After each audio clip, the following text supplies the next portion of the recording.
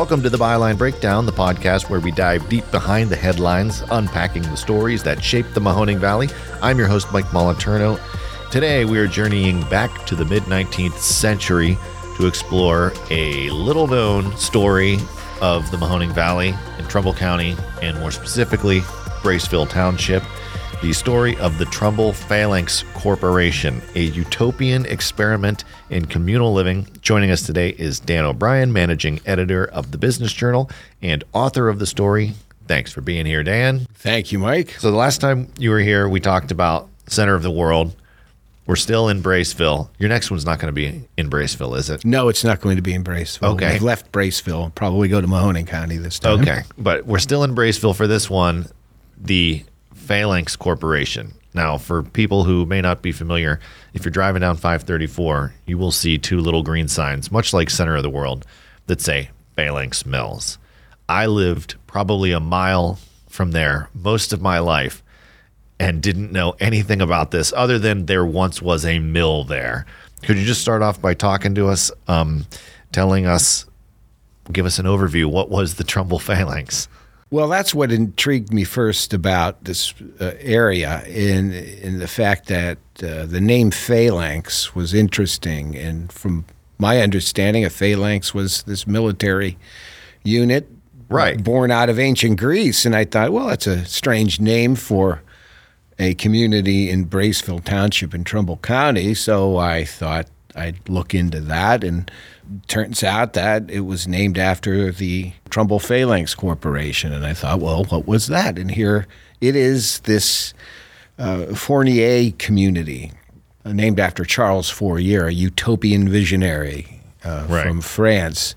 And here it was a community that was established sort of based upon his system and his teachings, that advocated a cooperative society and a cooperative community in which folks shared all of the proceeds or profits, which there really wasn't much, but shared some of the work duties, and everybody contributed to a certain extent in this small community that grew up in the 1840s. And about 40 of these Fourier communities were established throughout the United States during this period. 4 of them, I think, were in Ohio alone. Mm-hmm. And one of the major ones was the Trumbull Phalanx Corporation. They get the name phalanx from a root French word for a community lobby or an area, if you will, of a communal building, for example. So that's where you get the term phalanx from. But it turned into this community that was attempted there in order to strive for this perfect society of equality, and like many of these communities, it didn't work. I was going to say, if it did, we would know. I would have heard the story probably. I would have known why they called it that, but it was pretty short-lived. We'll get to why first, but just in case anyone doesn't know where we're talking about 534 in Braceville. Yeah, and it kind of gets bisected by Eagle Creek, which kind of runs perpendicular to it. And so all along Eagle Creek there, I guess, is where these people settled. Could you talk about where they were located, how they ended up there in that region of that part of Trumbull County? Yeah, this particular chapter of the Fouriers were from Pittsburgh. A group of initial investors were from Pittsburgh, and they raised enough money to purchase some land and an operating mill from Eli Barnum, right along Eagle Creek. So the mill was built, I believe, in 1811. It's not there any longer. There's some evidence of it left, or evidence of the dam that's left. But so they purchased a number of acres, about 1,500 acres or so, and they hugged along Eagle Creek, and there existed, as I said, a grist mill, a sawmill, A couple of other operations as well were there, and they believed that they could turn this into, like I said before, this cooperative community in which everyone shared food, everyone shared, in some cases, lodgings.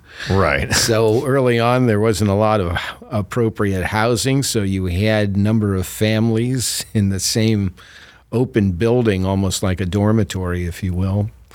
And so this area around here was known as Phalanx, and that's how it came to be. A number of different families had migrated there by the mid-1840s. I think 1845 is when it was firmly established, I believe.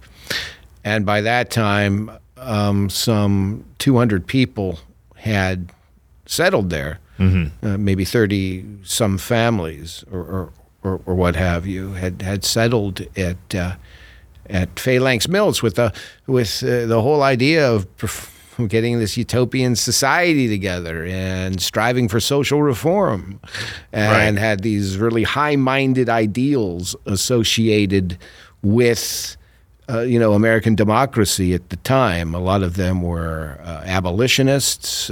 Some of them were striving for equality for women, especially Angelique Martin, who I read some of her private correspondence. She became very connected with women in the suffragist movement of that period. So it fit into the reform-minded transcendentalist movements of the mid-19th century. And it was quite interesting to learn about a small community in Trumbull County that reflected these very ideals. You've heard about maybe some more famous attempts at utopians, such as the Oneida community in upstate New York, which is where Oneida silverware still comes from. It was like the Shakers around here the Shakers and stuff like that. And Shaker communities. All of that really became, I wouldn't call it in vogue, but became fairly popular along the United States in the mid-19th century.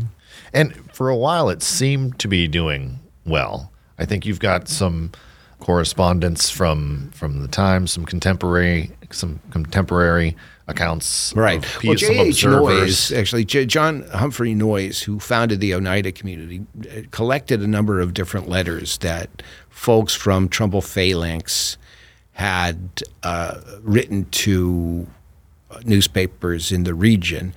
And Noyes wanted to collect a small history of utopian communities and why they failed, and to kind of look at why they failed. And so he lets these characters tell the story. And it appeared early on that those who visited the community saw really a positive energy coming out of Trumbull Phalanx. It appears this is that like the how mills every cult documentary starts. You know what I mean? It seems like every concern was doing well. I mean, the mill was producing lumber and timber were being processed there. So it looked as if, from just tacit observation, that this experiment could possibly work. Right. But it was also very clear that the community began to fracture even later in 1845 from some of the letters that I read. Well, we're going to take a quick break, but when we return, we are going to dig deeper into the day-to-day life in the Trumbull Phalanx and talk about what ultimately led to its dissolution. So stay with us. Attention all business enthusiasts in Northeast Ohio and Western Pennsylvania. The Business Journal has been your trusted partner since 1984, giving insights, updates, and fostering growth in your region. From Mahoning to Mercer, from Columbiana to Lawrence, we've got you covered. For just $10 a month or $99 a year, unlock our digital troves, or get both print and digital for only $99 a year. Make the smart business choice. Subscribe now. Before the break, Dan, you were talking about the Trumbull Phalanx and a little bit of kind of what the day-to-day life was like there. Now, we're probably, some of the listeners might be just imagining not much, some farmers perhaps. But this was, from my understanding from your story and from also talking to Megan Reed of the Trumbull County Historical Society, there was literally a small community there with schools and different trades and stuff like that. I guess, what did you find out about, for the short time that it was there, the day-to-day lives of these people? Well, the objective, of course, was to live together in some sort of perfect harmony. The schooling and child rearing was communal in nature. So everyone kind of took responsibility for that. But it wasn't easy. Some of the letters that I examined talked about, if you're going to join this community, you better be ready to tough it out a little bit. Right. In fact, by 1845, you could sense some fracturing already in the community. One letter written by one of the leaders in the community referenced the fact that 10 families had already left. Mm-hmm. Some were complaining of the bad food.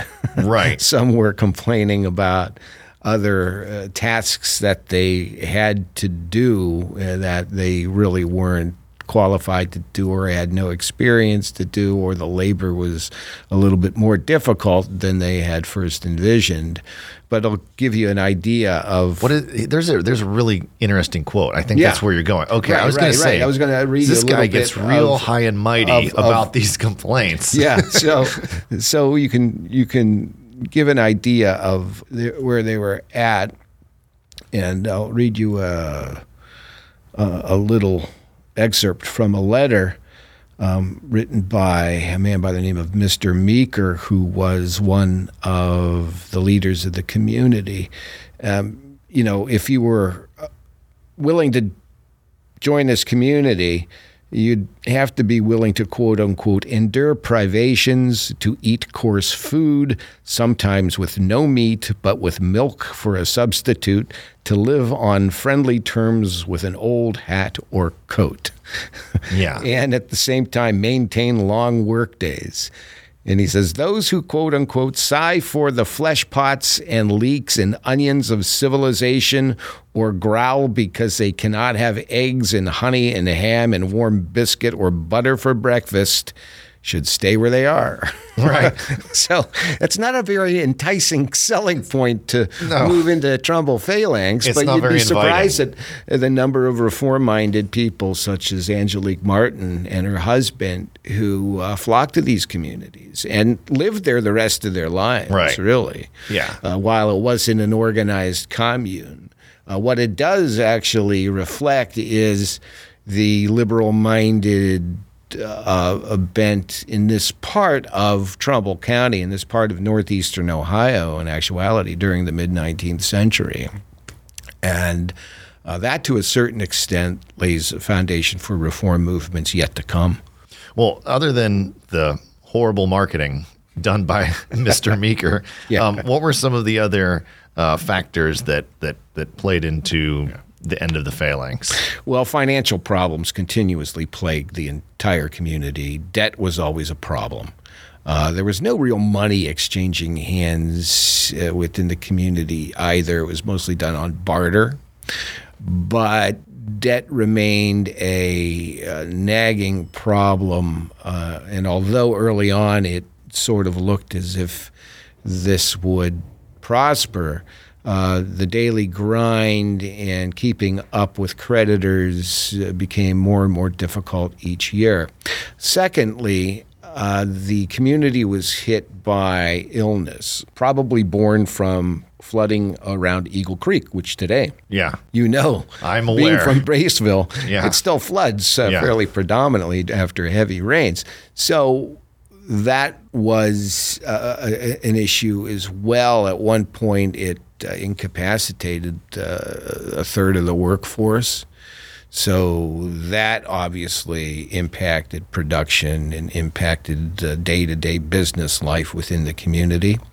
And thirdly, it attracted folks who, as I mentioned before, really weren't prepared for this lifestyle. Many of them didn't have to really qualify to come in. You didn't have to have any sort of religious predisposition. You did not have to have any sort of experience in a trade or being an artisan. Some of them felt that they could just move in here and just hang out, right, and not do the required work that this system intended or actually required of the community. So a lot of them, according to some of the more determined members, were treated as more of a drag on the community rather than an asset to it.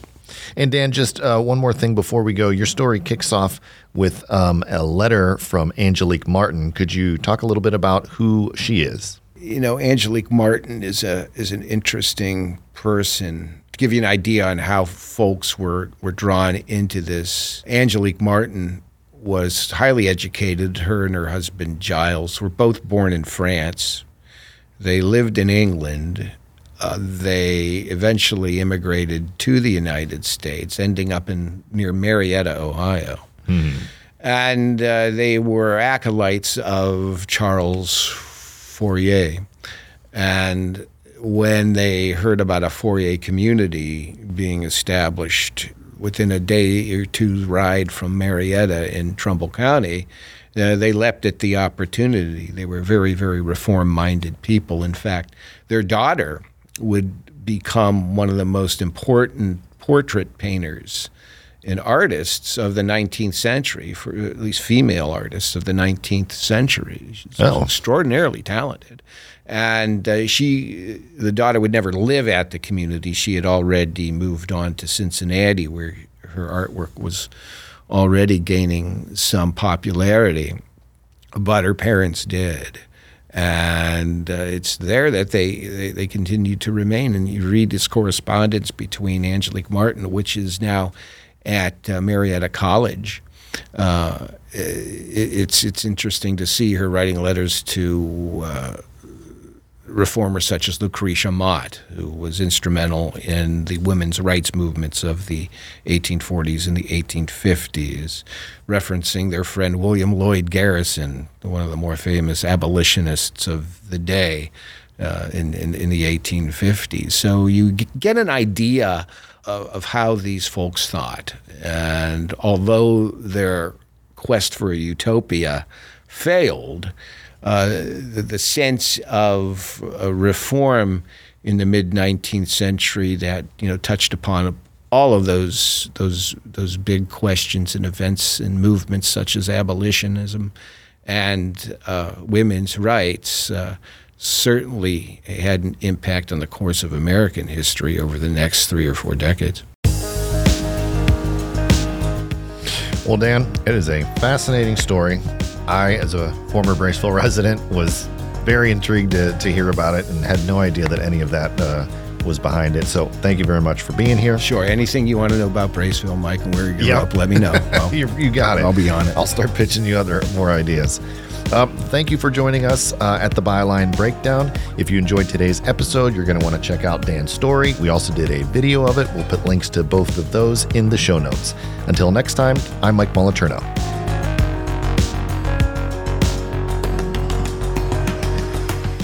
You wouldn't drive a car without a map, so why navigate the business world of northeastern Ohio and western Pennsylvania without the Business Journal? Trusted since 1984, we're the compass pointing you to growth and prosperity. Digital, print, why not both? We've got subscription options tailored for every business-savvy individual. Light up your path to success. Subscribe to the Business Journal today.